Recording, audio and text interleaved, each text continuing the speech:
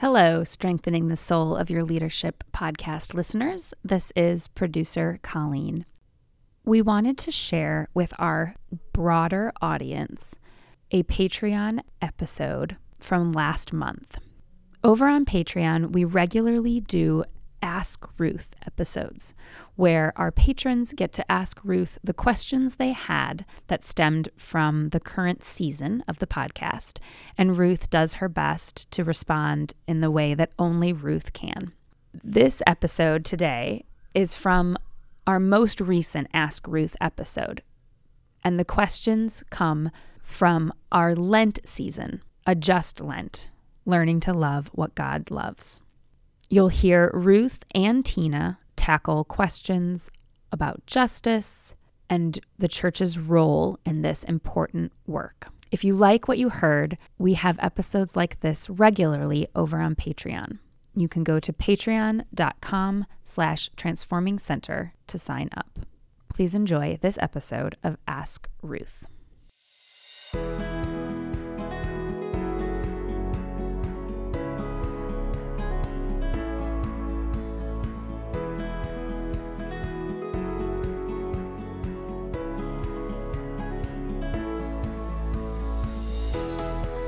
Hello, everyone. I'm really glad to be with you today, especially our patrons, and just thanking you all for your constant and ongoing support for the Transforming Center and our podcast, Strengthening the Soul of Your Leadership.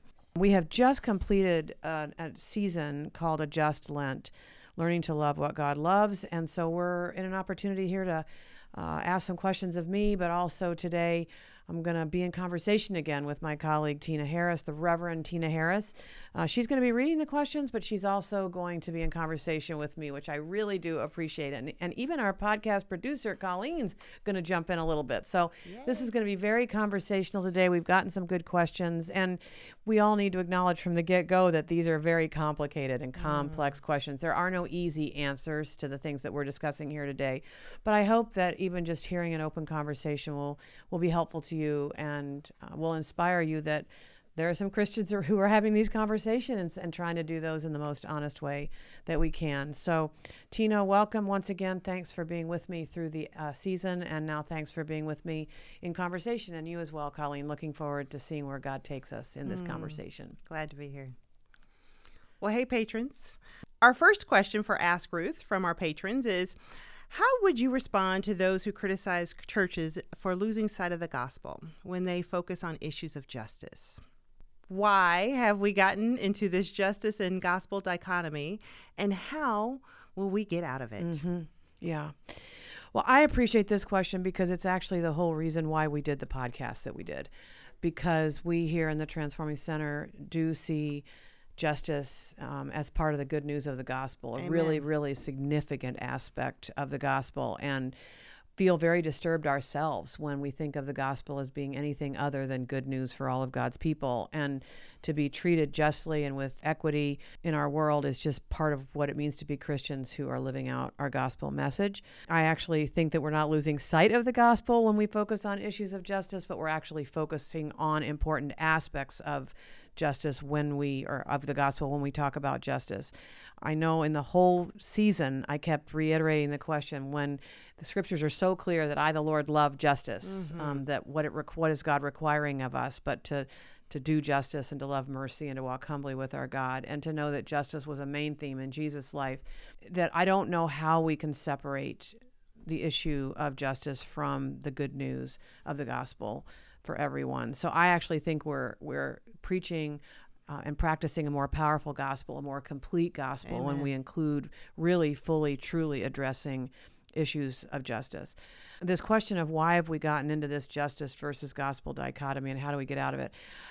I love that question because I think it speaks to what we do as humans in general with lots of topics. We create a false dichotomy out of two issues, and then we elevate one and we denigrate the other. And so to think about justice and gospel being a dichotomy is really just what we do as human beings with our minds. Our minds do this. When things get too complicated and difficult, we create these dichotomies, then we elevate one over the other, we diminish the other one, and then we can just ignore it and not have to deal with it. And so it's challenging at the level of the mind to try to hold justice and whatever we've thought the gospel was, to try to hold them together in a fruitful synergy, as Dr. Martin Luther King Jr. would say, versus seeing them as being separate. They actually belong together. They're inextricably intertwined with each other.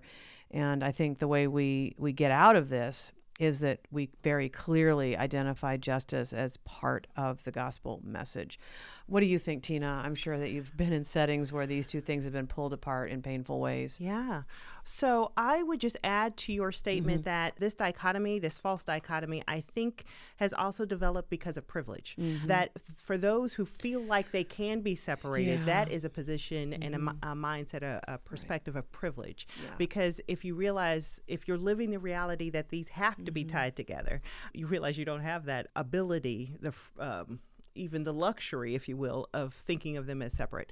So if someone would take, and how to get out of it, I think the issue is thinking about the ways in which someone is dealing with privilege, and to peel those things back. And so really taking a hard look at all the ways in which they have that invisible knapsack, as Peggy McIntosh calls it, and thinking about the ways in which that has changed how they look at the world. Because if they can just think of the gospel as something that is separate than from spiritual. It's just spiritual. Over in the corner, it's like compartmentalizing. Well, that becomes very convenient for them That's too, exactly right. So it's also sort of where's the challenge in that? I just feel like if I would encourage people to start with investigating their own privilege, unearthing the ways in which they've been privileged, and how that has impacted their theology. And how they've perhaps even used that over-spiritualized message of the gospel to actually prop up their own sense of privilege. Absolutely. Because if I don't have to think about justice, then I can my own privilege can stay intact. Exactly. It doesn't I don't have get to worry about it. challenged. Yeah, it doesn't get challenged when I go to church. Yeah. The gospel just helps me to continue living. Sit on my comfortable, cozy pews. That's right. And stay comfortable in my privilege, because there's nothing in my spirituality that's challenging it. Right. Yeah. Yeah, I think that's really true. So I think also even how we identify which issues are central to the gospel and which ones are secondary. I mean, I saw a headline the other day where a very prominent Christian said that the issue of equality for women is a secondary issue, so that we're going to, insist on agreeing on the essentials, and on non-essentials we can tolerate disagreement. And I'm like, it's only going to be white men that think that the issue of whether or not women are equal can see that as a central issue, and called the issue of equality for women a secondary or a non-essential. Because for women it's really essential to know how you're free to serve. Absolutely. And so for white privileged Christians, I could see how it would be easy to say, the issue of justice is a non-essential. We're going to keep, Jesus' death on the cross is going to be our central, teaching, but we'll think about justice as being non-essential. Well, it's not non-essential if you are a person who's experienced injustice. Exactly. I don't know how people think this way. I really don't. Well, and that shows you the power in naming something, right? So the person who got to say this is the essential thing, they're the ones with all the power, because they said this is essential, and so therefore we can mute the rest of these voices, which is not right. I'll say that way instead. Yeah. It's infuriating. Lord have mercy. It really is. Yeah. So I think that question just highlights the fact that we all have a tendency to create our gospel and to interpret the scriptures through the lens of our own situation and what supports what we want and what we need. And so to set justice aside as being distinct and separate from the gospel is just people of privilege trying to not have to deal with it. Absolutely. And every time we do that, we're putting God in a box. That's right. That is not where And God we're not loving what God loves. To get back to the Hallelujah. theme of our season, we're not loving what God loves, which is the heart of our Christian spiritual journey, right? And think of what we're missing out when we don't love what God loves. That's right. And when we don't let our heart be broken by what breaks God's heart. We're missing out on a lot. Yeah.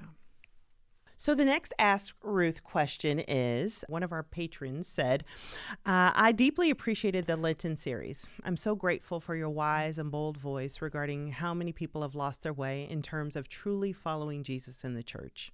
I'd love to know, where and how do you see churches getting on the right path during these tumultuous times? What do you think, Ruth? Well, I'm not seeing it very often. Let's just put it that way. Right now, what I see in the landscape is a lot of brokenness and a lot of Christian gatherings Christian communities who aren't able to stay together in these tough questions. And that breaks my heart because it seems to me like at the very least, one of the things we should be able to do in Christian community or transforming community, if you want to look at it that way, is stay together in the questions. I think that's such an important aspect of our faith, especially our life in community with each other. So I think one of the things that I see when churches are getting it right is that they're not just preaching sermons, but they're actually creating spaces for conversation about these things where people can stay together. And I do think they need to be facilitated, I will say, by people who really know how to hold a conversation and how to hold people in places where they have differences that could be quite volatile. But you'll give yourself to the conversation more fully and freely if you know that there's a facilitator there who's going to hold you well. And so to, preach the sermons. I mean, I think back to the episode that we had with Gary Haugen, where he talked about having gone to church in a Baptist church all of his life and never hearing one sermon on justice. So we do need to start there, right? Amen. I mean, churches who are doing it right are actually preaching and teaching on justice as being central to the message of the gospel. But then after that, creating some spaces where there can be some actual facilitated conversations or experiences. I mean, Tina, one of the things you're doing with us here in the Transforming Center is helping us hold some conversations, but also setting up some experiences for us so that we can actually experience some things together and then process it in an open, humble, and receptive way. And so I think I've said this before, but I want to say it again, is that I was really proud of the fact that in addition to doing the Lenten series and the season with the podcast, we as a staff in prayerful and thoughtful and intentional ways processed every one of the podcast episodes ourselves. And oftentimes it was you or it was me really holding a safe space for our staff to talk about things that might otherwise be more difficult for us to discuss. So those are two of the things right now. I think the third one that I might acknowledge before, Tina, I want to hear your response to that is there are a lot of areas of injustice, and it can get overwhelming to try to face them all. Now, I know that in the Lenten season, we surfaced quite a few justice issues. We didn't just stick with one; we surfaced quite a few, and I know there was a risk in that. There was a risk of getting overwhelmed and people saying, "It's just too much. I can't deal with any of it. It's one big ball of wax, and I can't deal with all of it." But if churches can be disciplined to deal with some of the broader issues, but then hone in on something that they feel really called to deal with versus saying, well, since we can't deal with all of it, we're not going to deal with any of it. Amen. I think that is really, it's tempting and it's sad when we say this is too big. Because it's so big, we're not going to deal with anything. If there could be a way to deal with one thing at a time, somewhat substantively, and let the Holy Spirit really guide what is the issue that's here for us now, and how can we really dig into this, and how can we really create some space and not rush and have the needed conversations, but in a very thoughtful way where no one feels like we're just pushing them beyond what they're capable of. I think those are things that I see in churches and organizations. I'd like to expand the idea from church to communities in general, because many different kinds of communities need to be dealing with issues of justice, even including our towns and our neighborhoods and things like that. We all need to be able to do the things that I've mentioned here. So those are some of the things that I see in communities that are trying to chart a good and fruitful and faithful path through these difficult times. Yeah. So I totally agree about having the facilitated conversations. The only things I would add would be that I think we need to relearn how to have dialogue and how to have healthy discourse, whether it's through crucial conversations or whatever the mechanism people might use. I think we've forgotten how to do that. And we definitely can't look to the world for how to have those conversations. And so I think it's for the church to, for us to sort of remember the things we need in order to have those conversations and to lean in with love. Like for people to come with whatever their position is, whatever their perspective is, and not even necessarily, they can decide we don't have to change each other's minds, but we do have to listen to each other, and we have to lean in, we have to love each other, we have to be willing to forgive each other, and be willing to learn from each other, not necessarily change each other's minds. So I would love it if churches spent more time doing that, and I know there are some churches doing that kind of work, and that's powerful type of work, in addition to teaching about justice from the pulpit and in Sunday school and in the Bible studies, and then hopefully walking justice out in their neighborhoods. And so that would be the other thing I would encourage churches, is that they're not just doing justice work in faraway places, but they are doing justice work in their neighborhood, that they are thinking about what is it that is what are they called to do in their neighborhood, on their block, to show God's love to all God's people. Yeah. One of the things I've appreciated about the conversations we've been having here as a staff is this normalizing places of awkwardness and discomfort. You know, that these I think one of the reasons we don't have these kind of conversations is that it is uncomfortable and awkward at times. And I think people who have been in a privileged position are afraid of asking the wrong question or asking a stupid question or not using their words right and things like that. And one of the things that you've been really gracious with us about is to help us have a comfort level with awkwardness and the fact that we're not going to get it perfectly right. But the fact is that we're trying. That's what we're pleased with ourselves about, is that we're trying. And then this idea, and you got at this, but I want to just add one more phrase around it, and that is the ability to just be present with someone else's experience as opposed to having to argue with it or justify it or prove yourself on something. You know, this point that you made about dialogue. It is really hard to just stay present with someone versus like, what am I going to say next? How am I going to defend myself? Amen. What about the ideas that I want to prove? And then you're not present. When you're thinking in that way, you are absolutely not present to the person who's trying to share their story and their experience with you.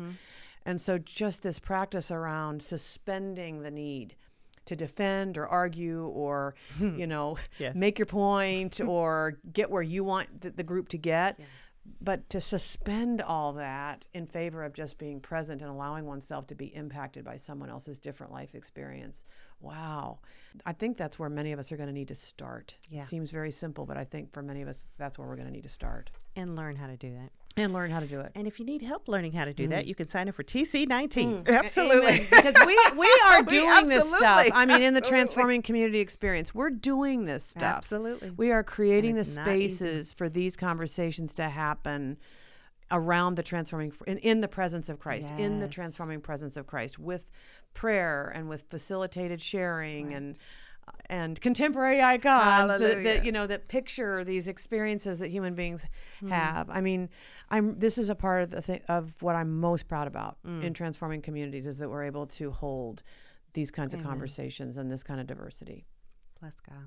So Ruth, this next question segues beautifully from our last conversation. One of our patrons asks, as we engage in good faith conversations about issues of justice, it is really easy to bump up against places of stuckness, points of disagreement, etc. How do you discern when your own stuckness has to do with something other than a love of justice? And then the follow-up question is, how can you turn inward and examine your own fears or implicit bias or self-protection in order to be free to pursue justice? This is really getting at what we were talking about just before, about this self-awareness, this ability to be self-aware. Like, it takes self-awareness to even know that this is a question. Because if you're not self-aware, you don't even have the awareness that it could be about you. You're just assuming that it's all about everybody else, which I think is where we are as a culture pretty much, don't you? Is that we always assume it's about everybody else. We do very little true self-reflection. And so to me, this is getting at the spirituality of the whole thing.